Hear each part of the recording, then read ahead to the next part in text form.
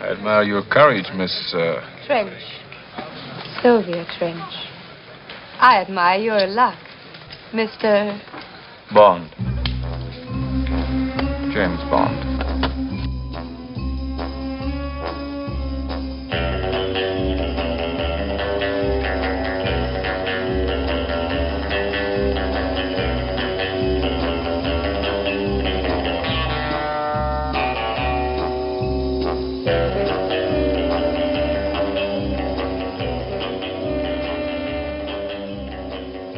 Hey everybody, and welcome to Shaken Not Stirred, our episode on Dr. No. This is Russ and John tonight. Hello, Russell. Hi. I guess it's going to be Russ and John pretty much every time. Yeah, I think so. Why not? If in case you haven't listened to our 0 episode, I highly encourage you to go and do that, but talk about the impetus of the podcast and what we plan on doing and just kind of a general layout and talk about Bond in general. But just to recap quickly, John and I are both fans of crazy Blu-ray sets.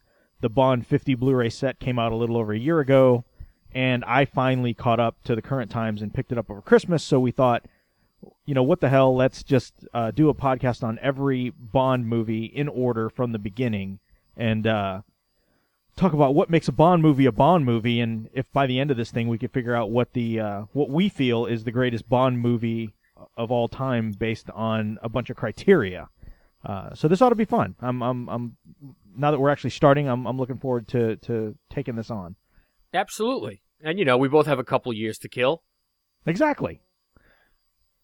So let's do it. Dr. No, and again, one last thing I think we should mention going in. You know, Russ has seen many of these movies a number of times, and it will be my first time seeing most of them. I've seen Dr. No twice now, once when I first got the set and once for this podcast. So that's awesome, I think. You know, I'll have a lot of questions that you'll probably be able to answer. And it'll be fun that way, you know? Like, I watched this and wondered, I wonder if they ever follow up on that again, you know, down the road. And you'll probably be able to answer that stuff. So, 2 different perspectives. Yeah, which is always good. So, I guess I'll do a little bit of numbers. We'll talk a little bit about the history of the movie itself and the property in general. So, Cubby Broccoli and Harry Saltzman obtained the Bond license. Actually, Saltzman's the one that obtained the Bond license. Broccoli was looking to make some movies. The two of them kind of teamed up and formed this holding company that had the rights. And they actually had all the rights to everything that was written except Casino Royale. And I think we may have talked about this a little bit in the last episode. So they decided to make Dr. No the first movie. And it was really done on a shoestring budget. It's kind of funny that even though it was 1962 when this movie was actually shot and released, it was only made for $1 million. So $1 million at that time. Is there any way to equate like how cheap that is? Like $1 million for a movie in 1962 is like, you know, just not a lot of money. That's the best we could probably do. I'm fine with that. Yeah, I mean, I think it would be probably equivalent to like. Let's put a little bit of perspective. So in 1977, they made Star Wars Lucas made it for like $11 million. And that was like crazy go nuts 10 or 15 years later. And still on a kind of a shoestring budget given what they had. Just in everything I've read and stuff I've looked up on, $1 million for this kind of a movie, was pretty lean back then. I mean, when I've kind of listened to the commentaries and done some stuff, and they talk about like building this elaborate set and having like $17,000 for this crazy elaborate set, or this other room that they did. It's the room when Strangways picks up, or not Strangways, when the doctor picks up the tarantula. Yes. Like the reason that set is so bare is because the guy had like $2,000 to build that set. So just really shoestring budget, and it wasn't when the studio started seeing the dailies and they saw how well it was coming along, they actually offered to kick another $100,000 in to do the ending sequence. So like when when the facility blows up and they have all the model work and everything and all the explosions and all that kind of stuff, that was pretty much based on the fact that they were really happy with the movie. And if it wasn't for that, well, there probably wouldn't have been any more movies, but that ending sequence would have been probably a lot of like either a matte painting or some sort of rear projection thing or something like that. Right. So it's pretty crazy back then, and because it was a huge gamble. I mean, this was an unknown property. There weren't that many books even written back then. There were several that were written, but it wasn't like now where we all of the works are done. Or a lot of times, like with the Hunger Games, like all the books are written and then they start making the movie. This was very much not the case back then. Right. One thing I really liked about this movie is, and it kind of ties into what you were just saying about how it's not how they do movies now. This is not the James Bond origin story. This is not James Bond year one. There are a few scenes, off the top of my head, the whole talk about the Beretta. Yes. He wants to use the Beretta. They want to give him the other gun. And the whole thing basically alludes to Bond's history, in the service and how he's not, the guy that actually toes the company line all the time. Even and this is going to sound strange, but I thought the scene with Moneypenny was like magic on on film. Yeah. It's like you just know they have this history.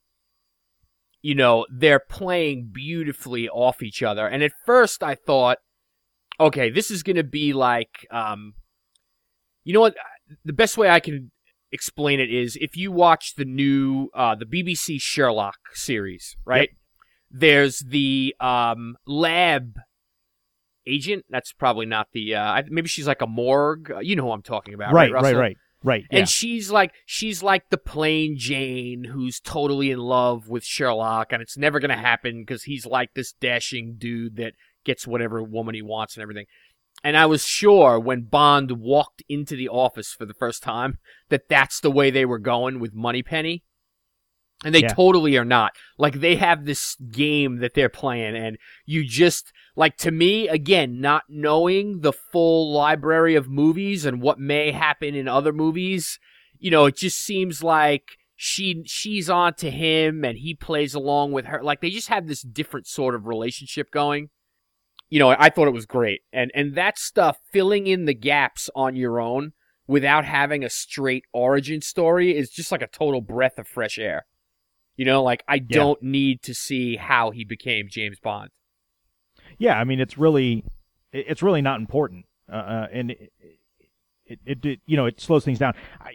But it's funny because then we see things like Casino Royale and even like Skyfall where they kind of reintroduce Moneypenny, and all that stuff is great. But again, they just really kind of hit the ground running with this movie, and you weren't afraid to just kind of just drop you in, as if you knew what was going on. Right. And I get it. It's kind of funny. I think this is one of those where your perspective, I think, comes in handy because I've seen these movies so many times, and most of them I've seen out of order. I mean, as a kid, I can't even remember the first Bond movie I saw. I think it may have been either Goldfinger or Thunderball or maybe even one of the Roger Moore movies. But now that we're kind of starting, at the beginning, and like you said, this is the first time you've seen this one, it's just something that I never really picked up on when watching it. Right. A couple things, too, with this one. It kind of suffers from, in a variety of ways, from being the first. A lot of the things that we know of from Bond movies, the kind of big cold open sequence before the credits wasn't there. The credits sequence itself wasn't quite like we'll see moving forward. It doesn't have all the gadgets and the crazy cars and stuff like that, like the other ones do. And again, I think a lot of it is budget. I think a lot of it is just maybe not trying to throw too much at you at one time. Yeah. I think a few times during this movie, it was kind of fun when it happened. You'd see a scene that you recognize, And your brain automatically says, oh, that's just like in Austin Powers, or, oh, that's just like in so-and-so, when actually this is the blueprint for those movies. Yeah, exactly. You know, the whole casino thing, I know they did that in Austin. And in Austin Powers, don't get me wrong, that's a straight parody of James Bond. But, you know, these themes have been used like so many times in many other movies. But it's interesting how this is, you know, really the blueprint for this sort of spy movie. Yeah, absolutely. And fairly risque. I mean, by today's standards, very tame. But for 1962, you know, pretty risque. You know, we got women, you know, walking around in nothing but a towel. We got women, you know, walking around in nothing but a man's dress shirt. You know, we've got, you know, people getting sprayed down on a conveyor belt. A wet T-shirt contest. Yeah. It's interesting how they went about it, you know, how they went about being risque. You know, it's just those, you just get to see the kiss as they fade out. Right. And then, you know, they're smoking a cigarette or getting dressed or out to dinner or whatever is next. Right. And that's kind of the funny bit. Originally, they had cast Lois Maxwell, who plays Moneypenny, as Eunice Gayson's character of Sylvia Trench. And she thought it was a little too provocative. She wasn't really down with kind of being that risque. So she decided to take the Moneypenny role, which in retrospect was probably a much better move because she was Moneypenny up until, you know, I think the last one, I think it was either The Living Daylights or License to Kill. So she was like into the Timothy Dalton era before she, you know, cut out as Moneypenny. So she kind of got a long-lasting gig out of the fact that she was, you know, didn't want to, you know, prance around in a towel. Right. And I could be totally wrong. We might edit this, or we might just go with the flow. Does Sylvia Trench show up again? Yes. Oh, yes. Okay, she does. I could have sworn that she was a character in more than one movie. Yeah, she shows up in the next movie is From Russia with Love. So she does show up in From Russia with Love. The original intent for her was to be Bond's girlfriend, like recurring girlfriend. In the books, I think she showed up in 6 of the books that she was there. I've read a few of them, but not many. But yeah, she is kind of, and that's kind of where they were going with that. But I think as they really kind of played up Bond the philanderer, I think maybe that just kind of slowed things down, or always having to cut back to the girlfriend in London, you know, probably story-wise just didn't always make a lot of sense. So right, they kind of excised her pretty quick, which is unfortunate.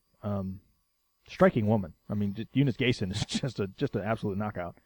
Yeah, this is there are many a knockout in this film. One thing I did get a chuckle out of was the character of Honey, who I guess officially her name is Honey Rider. Yes. And it immediately made me think of, like, this is like the Star Wars gag, right? Like, you know, like the villains in Star Wars, like General Grievous and, you know, Darth Sidious. So here we have Honey Rider, you know, and Slutty McPantsoff, you know, like whatever. But it just made me chuckle, her name. But she's quite the looker. Oh, yeah. Ursula Andress, the quintessential Bond girl, as it were. Yeah. And was it her voice that they used? No.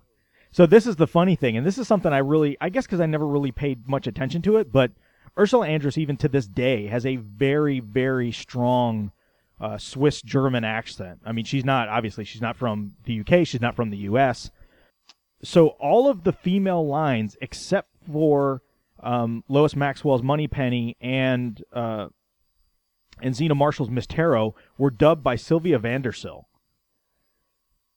Wow! Oh, the same person. Yes, yes. That's interesting. Yeah. So the same woman that does that does Sylvia Trench also does Honey Rider. So it was just kind of funny. I guess back then it was just a big deal. They were so paranoid about like people's accents and the way they talked and whether their voice was too high or too low. And I you know, it seems so foreign, you know, nowadays.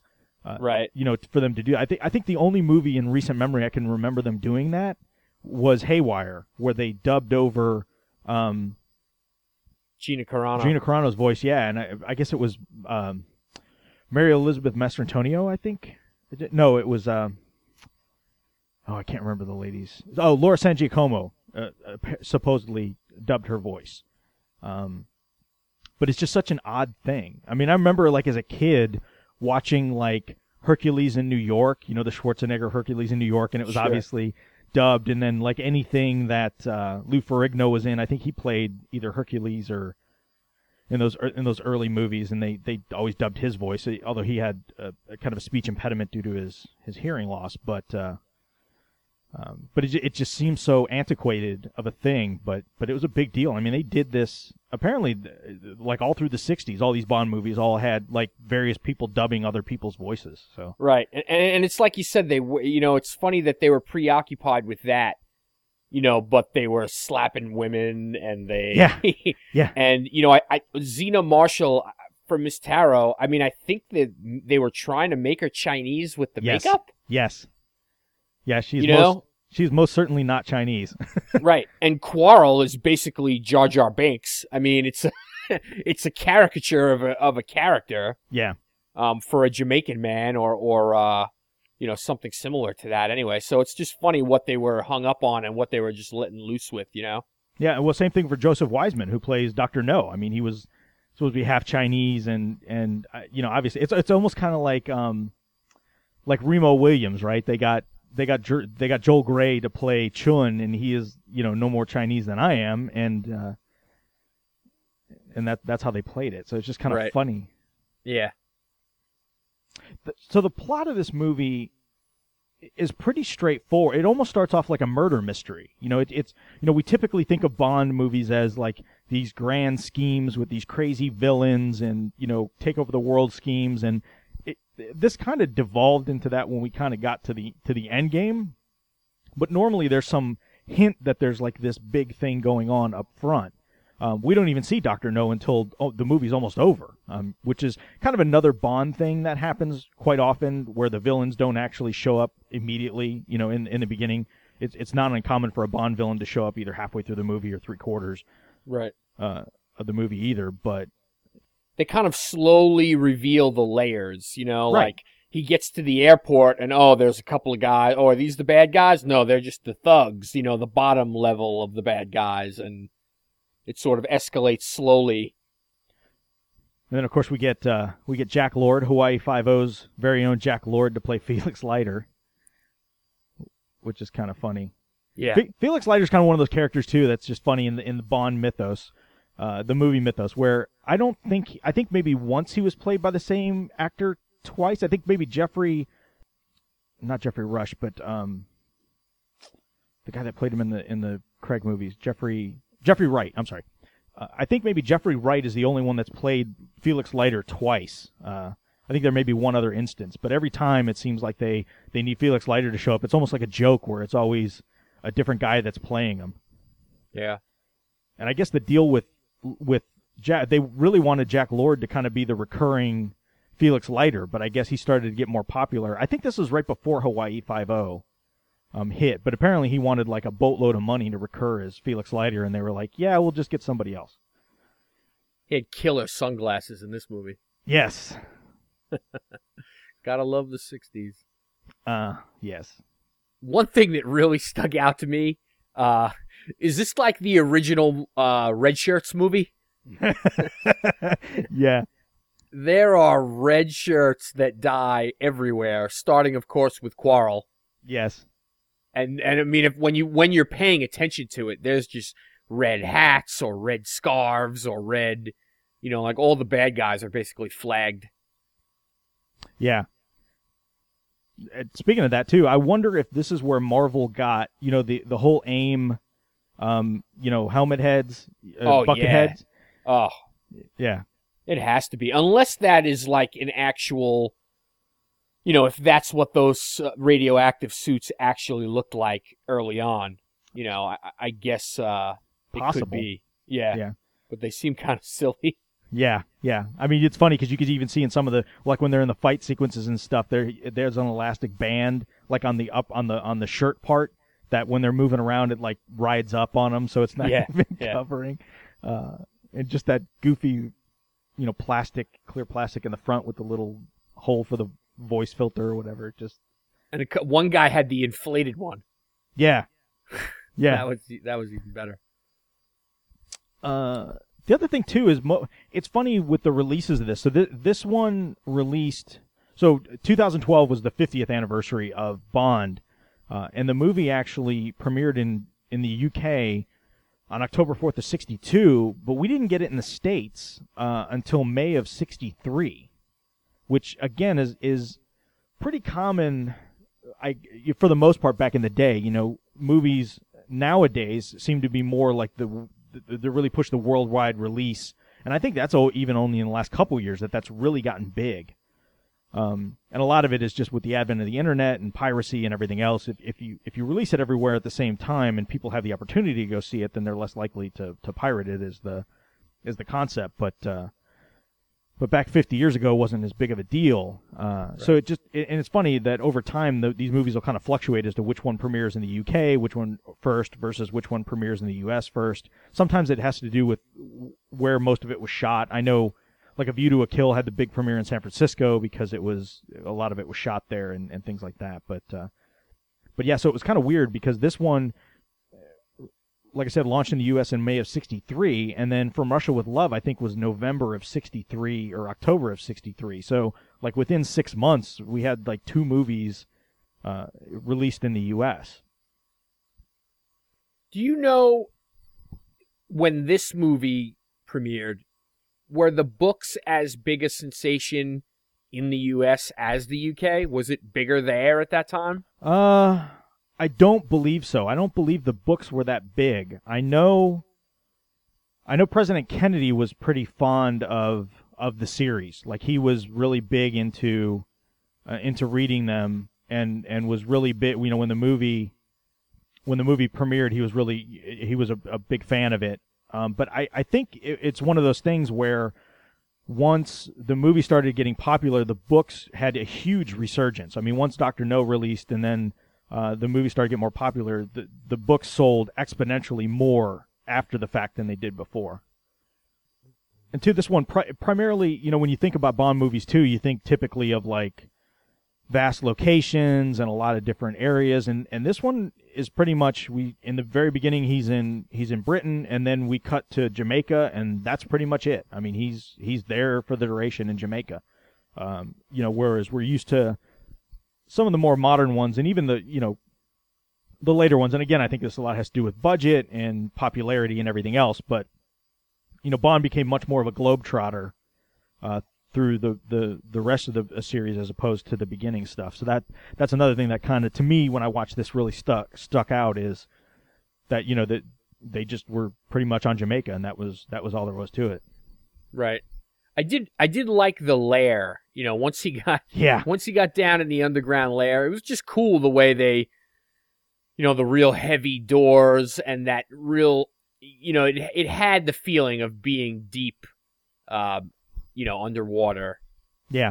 And it did have some sort of fad, 60s decor. Oh yeah. Which is always funny, but yeah, I did like it down there. It had a good feeling. Like you said, that Dr. No was still so mysterious at that point in the movie. You're just wondering what's going on. Yeah, and the plot is kind of silly. May not be the best word, but I mean, it's just this concept of they've built this nuclear reactor to shoot this ray up at the Gemini project to kind of disrupt the American space program and. Yeah. Cause all this chaos. That was kind of the impetus behind it. Kind of silly, but again, it was kind of a slow build to it. At first, like I said, they sent Bond down to Jamaica to uncover what happened to Strangways and his contact down there, that the lady that was a radio operator, and it just he starts to uncover things, and then it goes from being really straightforward, almost procedural murder mystery to, guy trying to cause global chaos. I did find myself in the scene, in that, during the launch, in that scene where they're getting ready to fire up the nuke and everything. I did find myself asking, like, what are they doing again? Yeah, You know, like what? Yeah. What exactly is the purpose of this nuclear facility and everything? So it did change a little bit. The last quarter of the movie definitely changes gears. But the beautiful thing about it is it's all, even though the plot gets a little sketchy, it's so tight. Yes. What are we talking about? An hour 30 total? No, it's pretty close. I mean, hour 40. Yeah. Right. So it really doesn't have a chance to stray too far off ever. It's moving pretty quickly the whole time. Yeah. Yeah, it very much so. I mean, and especially when you compare it to some of the later movies. I mean, even On Your Majesty's Secret Service was a long one. Skyfall was really long. Casino Royale was very long. I think Casino Royale is still the longest of all the Bond movies, and then Skyfall is a pretty close second. And then you get Quantum of Solace, which is barely an hour and a half. So it's just kind of funny. But they definitely veered more towards the longer length running time than the shorter. A couple of things that made me chuckle. There weren't too many eye-rolling moments. It's a pretty good movie, which is, it's amazing how much you can do with like a really good script and good acting, and good direction. You don't need all the effects and the 3-hour movie and everything else that we get today. But there's a scene where I guess it's Quarrel and Bond and Honey, and they're in that port where they're hiding on the beach still. They haven't gotten to the lair yet. Right. And they all run and hide, and then Bond jumps out again and quickly kicks the sand twice to cover their tracks. Yeah. It was really ridiculous. That was funny. And the shackles that were holding Honey in the final scene when he's frantically looking for her to get her out of the place before it blows up, and she's shackled to the floor, which is about to get flooded, and he pops both of them with one finger. It takes not even a second. It's were you really trying to get out of here, honey, or were you just laying there on your back waiting? Yeah. So I thought those were funny, and I kind of laughed at the fact that he blows up. How many people did he kill? Oh God. I know they were all evil, lab workers or whatever, but setting off the nuke to stop their plan ended up being kind of extreme. Yeah, causing a reactor meltdown. Yeah. And it's funny too because that's kind of how Dr. No kind of, it wasn't this, really climactic, crazy fight scene. I mean, it was the two of them in this rickety cage that was slowly going down, and Bond just happened to get the better of him and hop off. And Dr. No falls in the water, which is obviously the cooling pond for the rods, which is funny because back in 1962 nobody probably really thought about radiation and how all this stuff works, and you're watching this now and you're just seeing these rods go down into this open pool and come back out again, and you're just like, wow. Yeah. I did like that he couldn't hold on because his metal hands didn't have a good grip. Yeah. I was expecting him to have a cat. Did that? Was that parodied from a different movie? No. Yeah, that's the Blofeld character. So the whole thing with the cat comes in. Ernst Stavro Blofeld ends up being kind of this major recurring villain, and for a couple movies we never even see his face. We just kind of see his hands, and he's got this cat. But Diamonds Are Forever is the big one with Blofeld and the cat, because the cat has the big diamond necklace around it and everything else. So that's the whole parody of Austin Powers with the cat really comes into play with Diamonds Are Forever. So interesting. But that's one of the things we find out in this movie too, is that Dr. No is really just working for Spectre, which is kind of the big terrorist organization that Bond ends up going up against. Blofeld leads, or is a key member in Spectre, and so that'll show up repeatedly throughout the next several movies. And he even mentions Smersh, and in the books, Bond went against an organization called SMERSH, which was like some kind of post-war Russian terrorist organization thing. And then in the books, they ended up flipping it over to Spectre, which is kind of a little bit more of a nebulous terrorist organization that was going on. Yeah, it does make you wonder, when you think about that and the radiation suits together, it makes you wonder if Marvel didn't sort of use that blueprint for... Yeah, I looked it up because I was curious as to when. I couldn't remember the exact year. I knew it was in the 60s, but I didn't know exactly what year it was that AIM first showed up, and it was 66, so definitely after this. So, yeah, I wouldn't be at all surprised if that wasn't kind of a key visual thing that they pulled from. The whole bit with, you kind of mentioned it earlier, John, but the whole bit with the Beretta versus the Walther PPK, which is kind of the gun that that Bond really becomes synonymous with. And I guess a lot of it stemmed from when Fleming wrote the books, he had Bond carry a Beretta, like that just small Beretta. And I guess one of the guys that they based the Q character on, he was like a military guy, a weapons expert, actually wrote Fleming a letter and was like, there's no way he'd carry that Beretta. It's basically a crappy weapon, and he would use something like this. And so it was basically fan mail feedback that got Fleming to change it from the Beretta to the Walther. And I again, he made that switch in the books, but early on he did carry the Beretta. So I think that was a lot of why they kind of went on with that a little longer than they. I think that was maybe like a little bit of early fan service. Right. For people that read the books, they're like, oh yeah, that makes sense.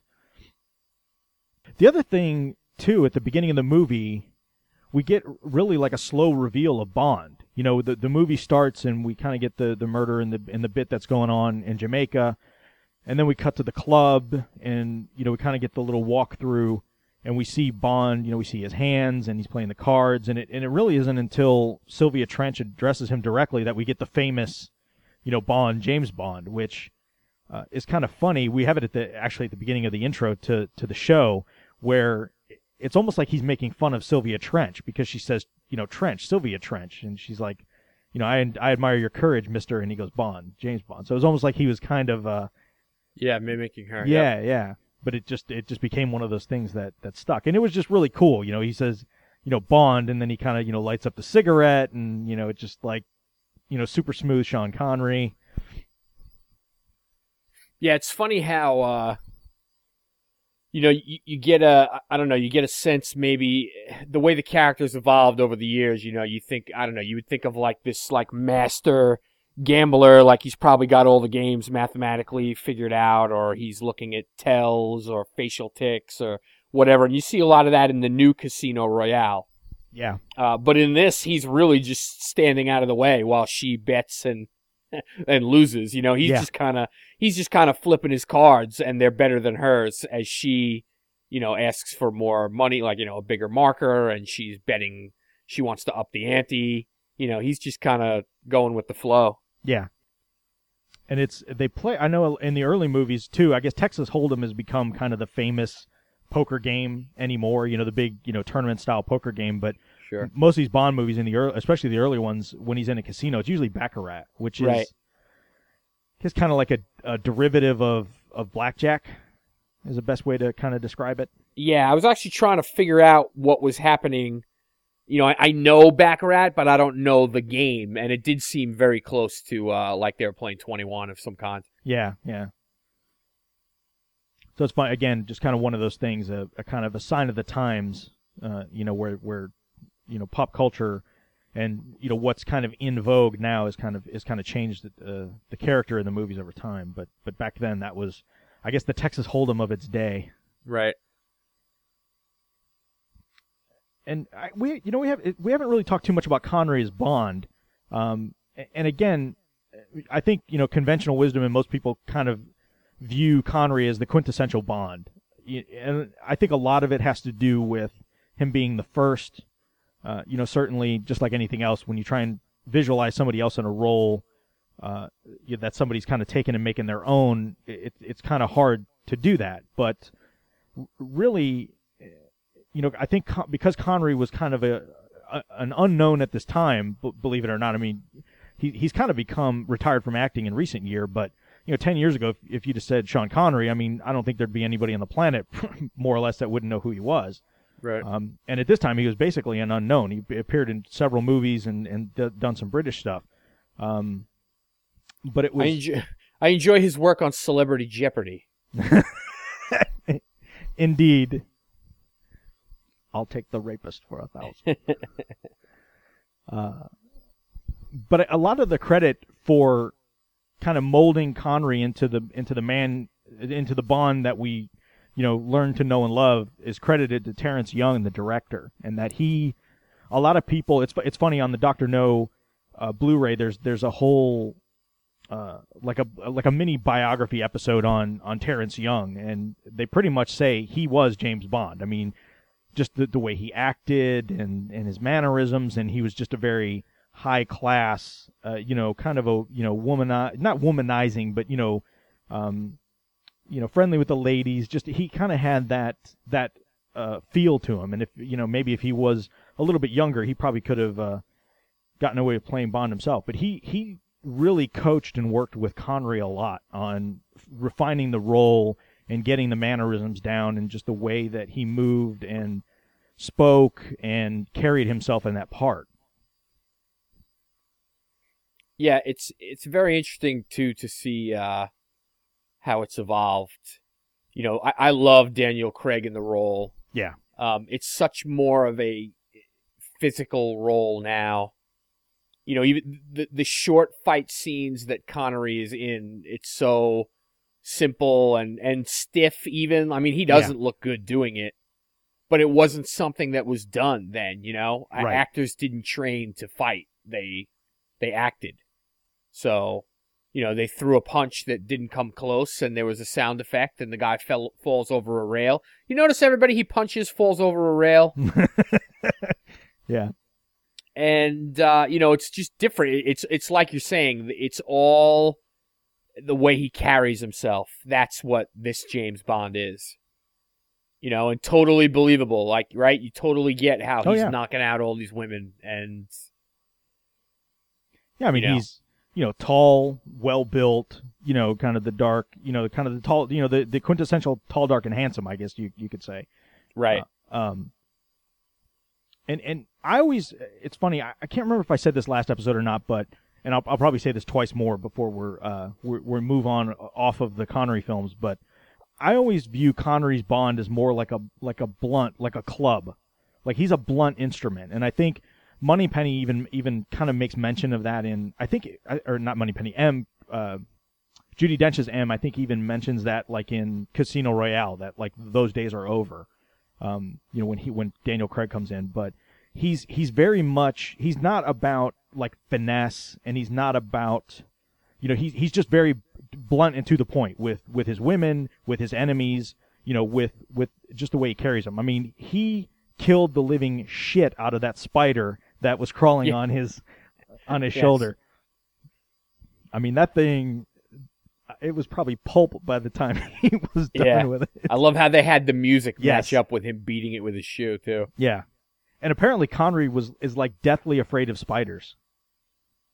So if you notice in that scene, when they show the spider crawling up like his arm, it looks funny, like it looks almost like it's superimposed. They actually they flipped the set, and the bed was actually up against the wall. They put a piece of plate glass between him and the spider, and they had the spider basically kind of crawling up because he flat out refused to do anything with the spider. He would not have it touch him or be near him. And then in the scenes when they actually show the spider physically, you could tell it's actually physically crawling up the side of his arm. That's like a stunt double they had come in to do that bit. Wow. Yeah, it's really funny.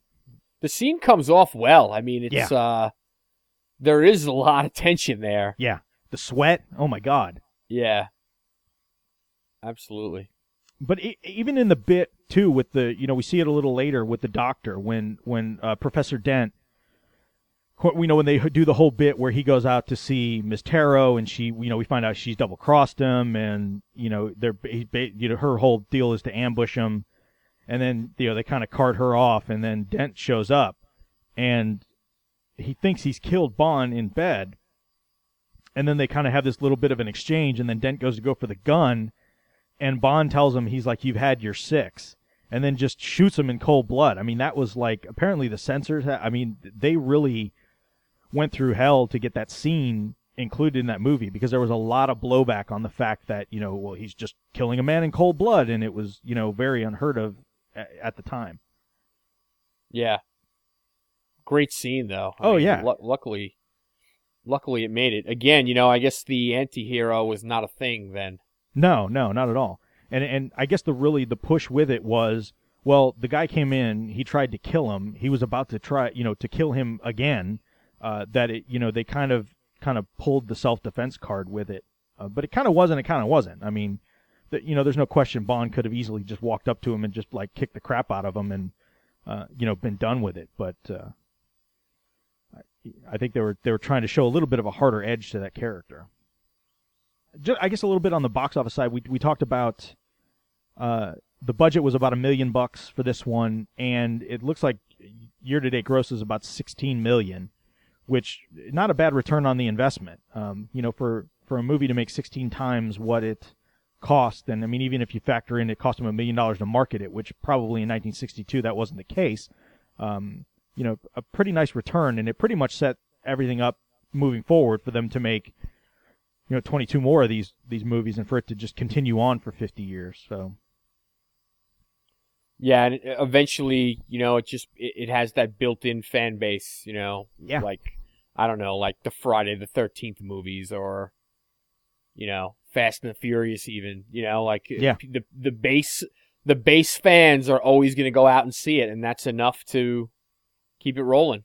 Yeah, and I mean, not to get too far off Dr. No, but I mean, Skyfall earned over $1 billion worldwide. I mean, it was pretty unheard of for me at the time. Like, I think everybody thought it would be a fairly big hit because the previous two had been big hits, but for whatever reason, Skyfall just like hit on all the right cylinders and just really took off. So it's amazing that 50 years later, not only can a movie franchise be still invigorating and still worthy of going to seeing, but really kind of renewed and reinvigorated and, blowing away the box office at the same time. I don't know if in 20 years we'll be saying that about, even like Star Trek or Star Wars or anything like that. Right. Although Star Trek is coming up on 52, so I guess we'll see. So do we want to cut to our voting segments? Yeah, sounds good. Been looking forward to this. Yeah, so one of the things that John and I wanted to do with this podcast was to not just make this a typical HHW LED podcast where we talk about a lot of little minute detail and talk about, the movies itself and stuff like that. We want to kind of add a little bit of fun to it. And like we said at the beginning, kind of figure out, like, quintessentially when you boil a Bond movie down to its elements, like what makes the best Bond movie? Like, how do we figure that out? And so neither one of us are mathematical or scientific geniuses. So we just kind of picked a bunch of categories that seemed like they made sense, added some little extras that would give each movie a bonus, either in the positive or the negative, and go from there. And so the way we will do this is there are 5 main categories that we've come up with. So there's the babes. So it's all the Bond girls. We'll rate those. The gadgets and the cars, the villains, the music and kind of the opening credit scenes, and then kind of the story overall. And then as these elements come up, there'll be bonuses given based on various factors that the movie attains or does not attain.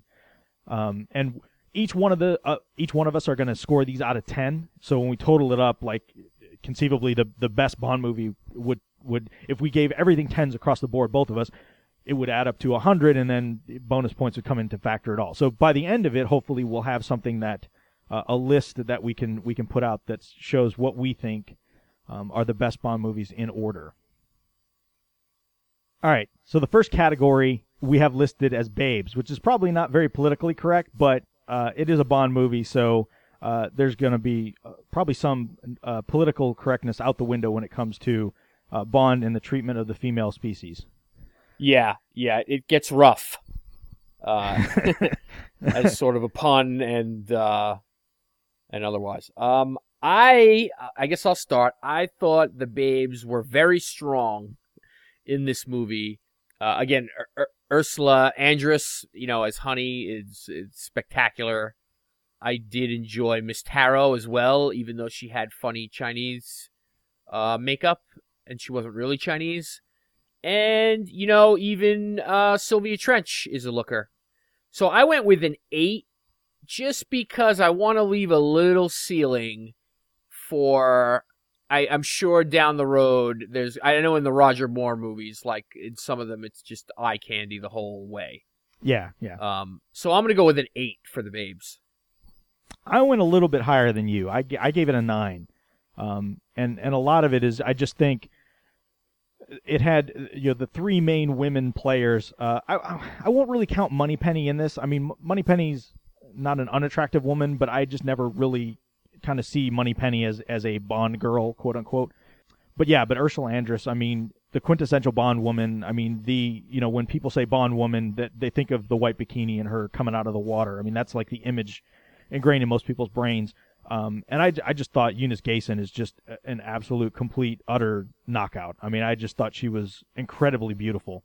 And just those the scenes, with her with the shirt, and they even went low with it, which was really interesting. They put the camera on the floor and kind of went up, so she's wearing this, short men's dress shirt, and obviously nothing else. Again, pretty risque for the time period. I mean, obviously nowadays, she'd probably be standing there naked, but again, for the time, pretty risque. And Zena Marshall as Miss Taro was, I thought, just incredible too. I mean, the scenes with her in the room, so a definite thumbs up for me. So I rated it as a 9. Very good, a success. Yes, absolutely. So the next topic the next category is gadgets and cars. Unfortunately, like we talked about earlier, I think this just has the detriment of being the first. So other than just kind of typical cars of the day, I think that we see a couple Thunderbirds and there's a couple what we consider classic cars of the era. Of that time. And then as far as gadgets, I mean, we get, kind of like a Geiger counter and, a radio console and stuff like that. So, I guess maybe the Walther PPK, because it was kind of this very small, powerful pistol that he carried. It wasn't like some huge gun that he toted around. And then he had the luminescent watch. But, very much, we're not looking at, the Aston Martin that has the missiles and the smoke and the oil and the ejector seat and the Lotus Esprit that goes under the water and turns into a submarine. But again, I think unfortunately this movie will just suffer from being the first and just being saddled with the budget that it was. Yeah, and I went with the 3. Like you said, it could easily be a 1 or a 2 or a 0 even, because there really are. I mean, yeah, there are cars in this movie, but nothing special, definitely. No gadgets, so to speak. It didn't even seem like they just weren't going for that angle yet. It may, Again, I'm not sure. It may take a couple of movies before they really start introducing, Q and the gadgets and stuff. But I went with the 3 because I figure no gadgets might be better than some of the gadgets we're going to get. That's a good point. So I didn't want to go 1, 2, or 0. I'm going to leave that for the really crappy gadgets of the early 80s movies or around that area. Yeah, that's a good point. I mean, the number doesn't have to be just based on the sheer volume, but the quality. And, yeah, there are times when it got really silly, for sure. So the next category is the villain. So obviously the villain in this movie is Dr. No. I guess you could probably make an argument that that Miss Taro was kind of a villain as well. But typically with these movies, there's always the one mastermind, the one villain that is kind of the main one, and that's really what we're going for. Yeah, and I like Dr. No. I like the way they introduced Dr. No. I like the metal hands. I thought that was a nice touch. I liked the stupid plan. I liked his henchmen, Buckethead, radioactive workers. And I liked the 3 blind mice. Yeah. Because I thought it was a total, and we're going to get to the opening in a little bit, but I thought it was just a total swerve opening. Like, what's going on here with these 3 blind men while they're playing 3 blind mice? Yeah. And, they're assassins or whatever. So I thought that was cool. So I went with an 8 for the villains. I went with 7. And again, I don't really have too much to detract from what you're saying.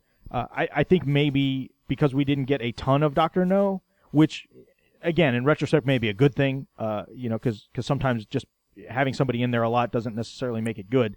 But again, solid performance, solid villain. We're kind of, it sets up the world very nicely and sets the tone that these movies are going to have some crazy person that is going to be in control of everything, like the main villain. And that's kind of how things are set forward. So I think they had a good start. This is a category, too, that definitely wavers greatly. I think as we get into the 80s and even into the early 90s, I think some of these get really, really bad. But others get very, very good. So we will see good movies with crappy villains. We will see crappy movies with good villains. Yeah. So the next category is the music and the opening credits scene. I gave this one a 3, which was really kind of hurts. And a lot of it is just based on what we know is coming down the pipe. I mean, this one really didn't do the crazy naked women silhouettes, and the song doesn't really tie to the title. But we do get, the first rendition of the James Bond theme, which is, phenomenal and just, again, one of those iconic pieces of movie music that everybody knows like the back of their hand. But again, it just kind of had like more of an animated feel, and it just kind of, it just definitely didn't feel like what I typically think of as a Bond movie. Yeah, I think the word that comes to mind when I was watching this opening is dated. Yeah, exactly. It's very, very 60s. You got the polka dots and like the neon like go-go dancer silhouettes, and it just felt like an epileptic seizure was coming on or something. It's very it's like very jarring. And then it kind of slides right into the Calypso 3 blind mice. Yes. And it was all just sort of like out of place, and even, this is the beginnings of like graphic effects, in movies and stuff. And even that circle around the Bond who shoots the bullet, and then like the cheesy blood drips over the circle, and it's sort of like dances back and forth for no reason for a second or two there. So I went with a 4. I did like where it went with the 3 blind mice, but I didn't like how it got there, and no cold open again, so I'll give it a 4. I'm sure there are some worse ones, but this one wasn't great. Right. So the last actual category before we get to some of the bonus stuff that we've had some fun with is the story. And I gave this one an 8. I thought it was very, kind of like you mentioned, John, very tight, very straightforward. Whether you like the gimmick of what the villain was trying to do, this movie was very easy to understand, very easy to follow what was going on, and nothing really complicated. So again, just kind of like short, sweet, to the point, sets the world up. You kind of understand, how things are going to work moving forward, and I very pleased with it, just from a script and story standpoint. Yeah, I'm right with you. I gave it an 8 as well. All the reasons that you just mentioned. And again, I really loved the way they filled in the background of Bond, whether it be his trouble on past missions, his choice of a weapon, his relationship, or, maybe past with Moneypenny. It all just worked really well to fill us in without doing a full origin story. So, 8 also. Excellent. So now we'll get into some extra credit. bonuses. And so the first one, and this is just something I thought would be funny to play around with. We've actually given a bonus points depending on who plays Bond. And a lot of it just comes from the fun with, I am not a huge fan of Roger Moore. I was never really a fan of Roger Moore. So I think when I rate my Bonds, Roger Moore, for me at least, is always at the bottom of the heap. So I thought it would just be kind of funny. Like, again, we said, Sean Connery is always considered kind of like the quintessential Bond. So we're going to give 2 points if Connery plays Bond.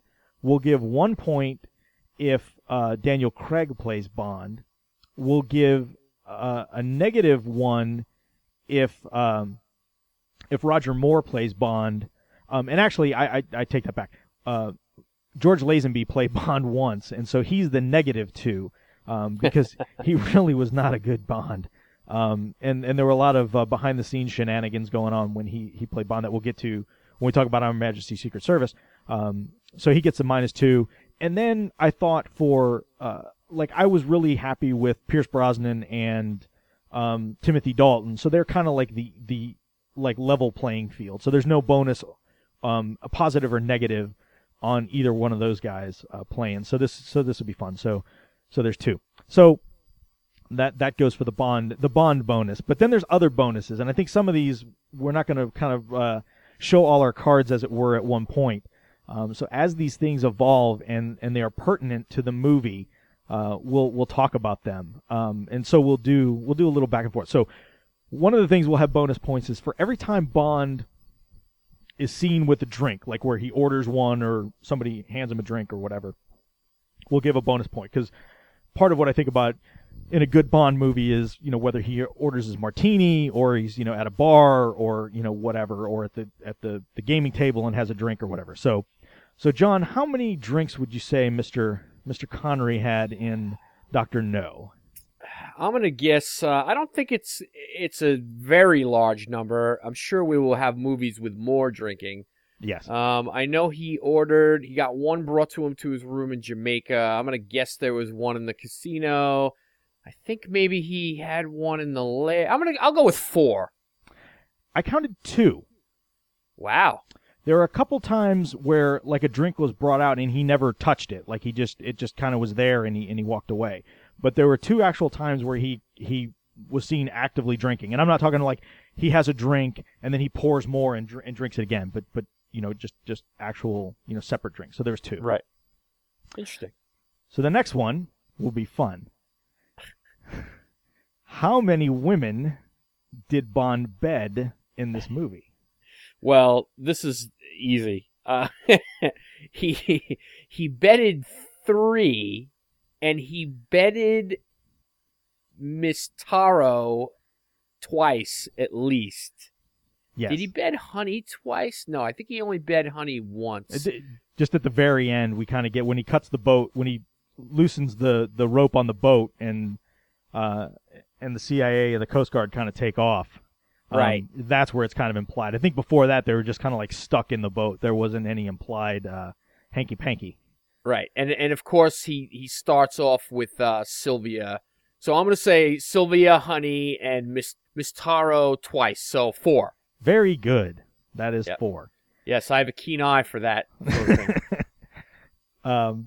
So hopefully you all will see this in the spirit it was intended, which is to kind of play a little fun with the franchise.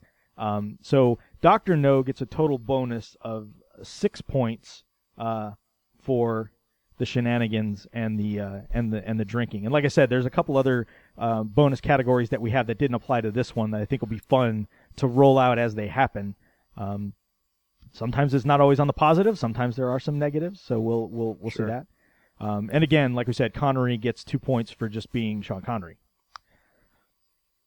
So that totals out Dr. No, again, based on the completely unscientific point system that John and I have devised, to 68 points, technically out of 100. I mean, yeah, there's bonus points in there, but I doubt it we'll see any movie that probably breaks the 100 threshold. But a pretty solid start for the first one. Like I said, 68 out of 100. Yeah, I think, like we said, it's going to suffer a little bit in the gadget and cars and the opening credits and music areas. That's going to hurt it overall, but I'm sure it will be upper third by the end. I don't see, a lot of the movies that have good credits and gadgets are not going to have a strong of a story score. So I expect this to be probably in the upper quarter at the end.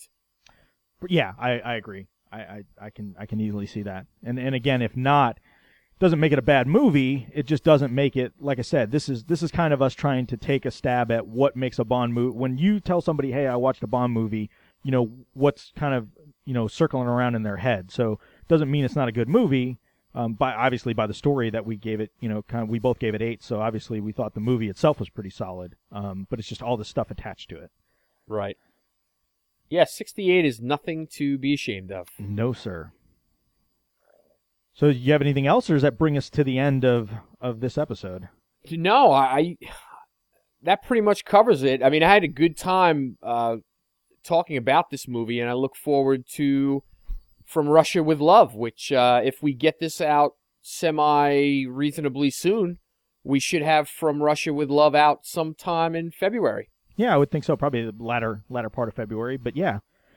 Yeah, it'll be good, because I think that's where we see things kind of starting some of these, typical trends that we talk about for sure. And then by the time we get to Goldfinger, the franchise is well on its way to being what it is. So, yeah, I think this is definitely going to get more fun as time goes by. Excellent. All right, if you would like to leave us a voicemail message about the podcast, you can call 972-798-3830. That's the HHWLOD Podcast Network voicemail line. Just let the voicemail know that you're sending the message for Shaken Not Stirred and specifically Dr. No, and we'll be happy to play and discuss that on a future episode. That would be fun. But other than that, just check out the Facebook group, facebook.com/HHWLOD. For all of the stuff that we have going on the network, including this show, Shaken Not Stirred. But like I said, for the most part, this is going to be a fairly low-key podcast. This is mainly just kind of John and I watching each movie and kicking some stuff around. So not your typical heavy media blitz on this one. No. A nice break. Yes, indeed. All right. Well, everybody, again, thanks for listening, and we will see you next month with From Russia with Love.